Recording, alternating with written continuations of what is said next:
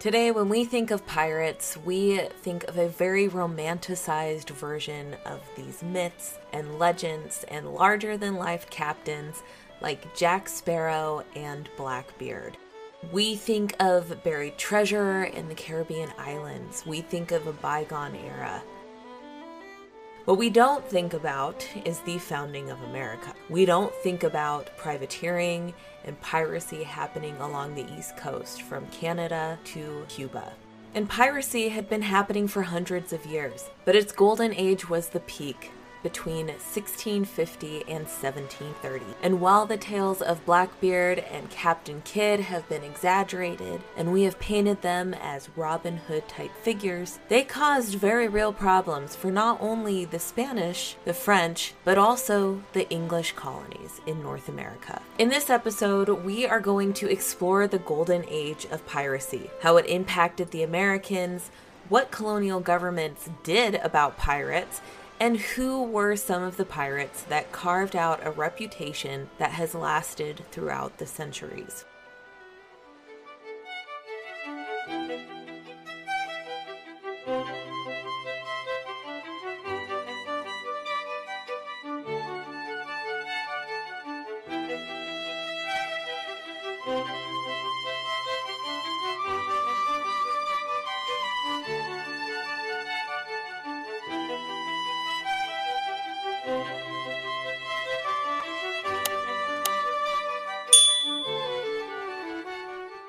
Now, for piracy to thrive, the conditions need to be just right. First, there must be a large number of able-bodied young men, ideally sailors out of a job, and anxious for some work. Ships carrying either affluent people or priceless goods must be traveling in the adjacent maritime and trade channels. There must be minimal or no government law enforcement, and weapons and ships must be readily available. Piracy may become frequent if these circumstances are satisfied, as they were in the 1700s, and as we still see in places like Somalia today.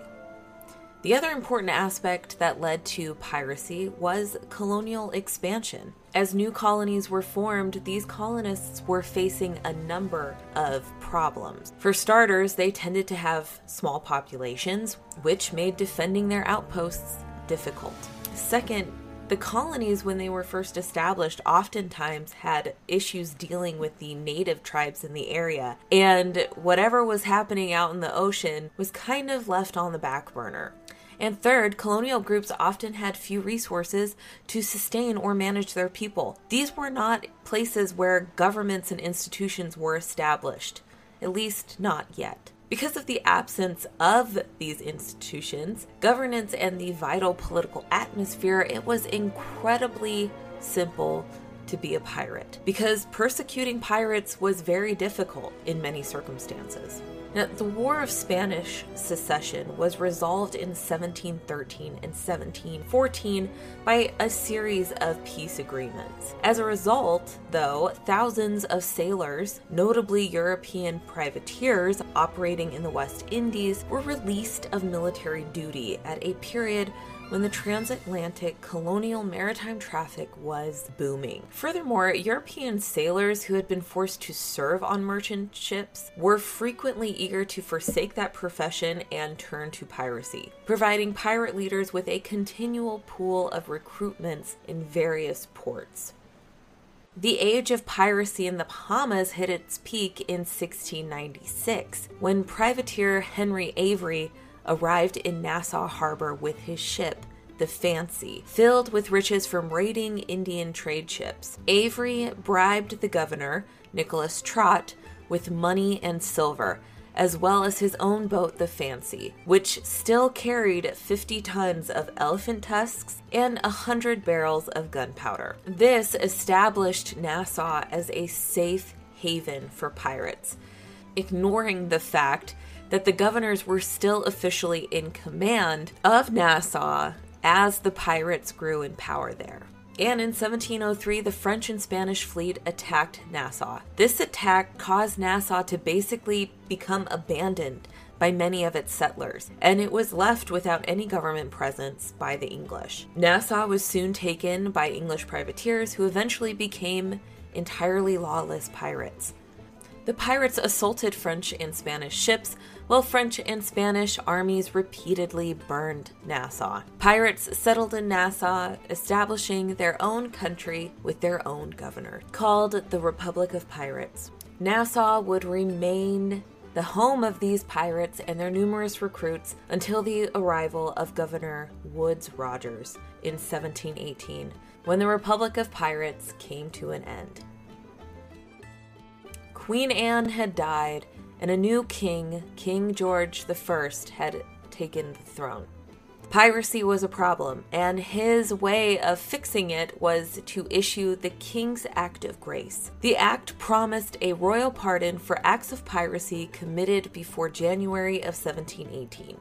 This gave Rogers and other British governors the ability to pardon pirates. Although famed pirates like Benjamin Hornigold accepted this pardon to become a privateer, others, like his protege, Edward Thatch, or Blackbeard, were reluctant to end their pirating ways. Emerging in Jamaica in 1717, Blackbeard created an incredibly successful career as a pirate in just 18 months. He forged an unforgettable image as the fiercest pirate of them all and became a global legend.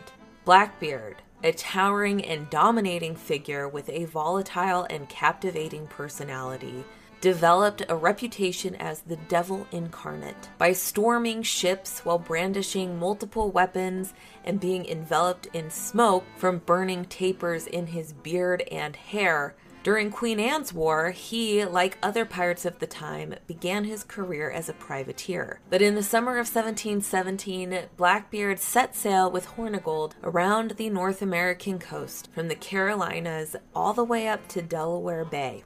In the autumn, Blackbeard led Stede Bonnet's ship Revenge on another rampage around the same coast, capturing up to 11 vessels. Stede was also known as the Gentleman Pirate. Bonnet embarked on a life of crime relatively late in life, reportedly in order to escape his nagging wife. In November, while cruising the Leeward Islands, Blackbeard stole the French ship Concorde, armed it to the teeth, and renamed it Queen Anne's Revenge. Blackbeard terrorized the Caribbean aboard Revenge and Queen Anne's Revenge. Stede and Blackbeard had split off for the winter, but they were rejoined by coincidence in March of 1718 off the Central American Spanish Main. Blackbeard now proceeded north to the Carolinas with a 4-ship armada with at least 60 cannons. When he arrived off the coast of Charleston, South Carolina in midday, he blockaded the harbor for a week, taking prizes and holding captives for ransom. This legendary deed created tremendous terror throughout the province of Carolina. Blackbeard kept prisoners, including councilmen and other politicians, while plundering 8 or 9 ships for provisions and money. Facing the prospect of being murdered, Governor Robert Johnson reluctantly considered to a ransom of a costly chest of medicine. From Charleston, Blackbeard traveled to a remote part of North Carolina, where his 2 ships, the Queen Anne's Revenge and the ship called Adventure, were shipwrecked in June near Beaufort Inlet. There, he accepted Governor Charles Eden's royal pardon, married in Bath, and reduced his unlawful activities. Blackbeard established an encampment at Ocracoke Inlet, the colony's main entrance, and appeared to have retired from piracy. But, uncomfortable with the presence of a legendary pirate nearby, the governor of Virginia, Alexander Spotswood, actually invaded North Carolina with a naval and land force. Lieutenant Robert Maynard's fleet cornered and killed Blackbeard on November 22nd, 1718, near Ocracoke. His surviving men were tried, and the pirates who were found guilty were hanged at Williamsburg, Virginia. Piracy was dangerous, cruel, and it was a hard way of life. It was also not just a profession set aside for men. Women could be just as cunning, ruthless, and cruel as their male counterparts. Between 1718 and 1720, Anne Bonny was an Irish pirate and privateer who fought under the leadership of Calico Jack Rackham. She was one of Rackham's most fearsome pirates, along with fellow female pirate Mary Read, and was equally adept at drinking, swearing, and fighting. Later, captive sailors would claim that when their ships were captured by pirates, it was the two ladies who encouraged their crewmates to commit even more carnage and mayhem. At one point, one of the pirates made the mistake of expressing his feelings about Bonny's presence on the ship. According to legend, she challenged him to a fight, stabbed him in the heart, and threw his body overboard. Rackham, Bonny, Read, and their crew had become notorious in the Caribbean by October 1720, and Governor Woodes Rogers ordered privateers to seek and capture them, as well as other pirates, for bounty. When a heavily armed frigate belonging to Captain Jonathan Barnett came up to Rackham's ship while the pirates were drinking, they surrendered after a brief exchange of cannon and small arms fired. Only Anne and Mary actually struggled against Barnett's men when the capture was close, screaming at their crewmates to come out from under the deck and fight. Rackham, Bonny, and Read's trial created quite a stir. Rackham and the other male pirates were quickly found guilty, and he was hung alongside 4 other men on November 18th, 1720, at Gallows Point in Port Royal. He was reportedly permitted to see Bonny before his execution, and she told him, "I'm sorry to see you here, but if you had fought like a man, you would not have been hung like a dog." On November 28th, Bonny and Read were both found guilty and condemned to death by hanging. Both, though, announced that they were pregnant, and the execution was postponed because it was discovered that the ladies were both pregnant. Mary Read would die in prison after just 5 months. What happened to Anne Bonny, though, is a mystery. Like her early life, her later life is lost in shadow.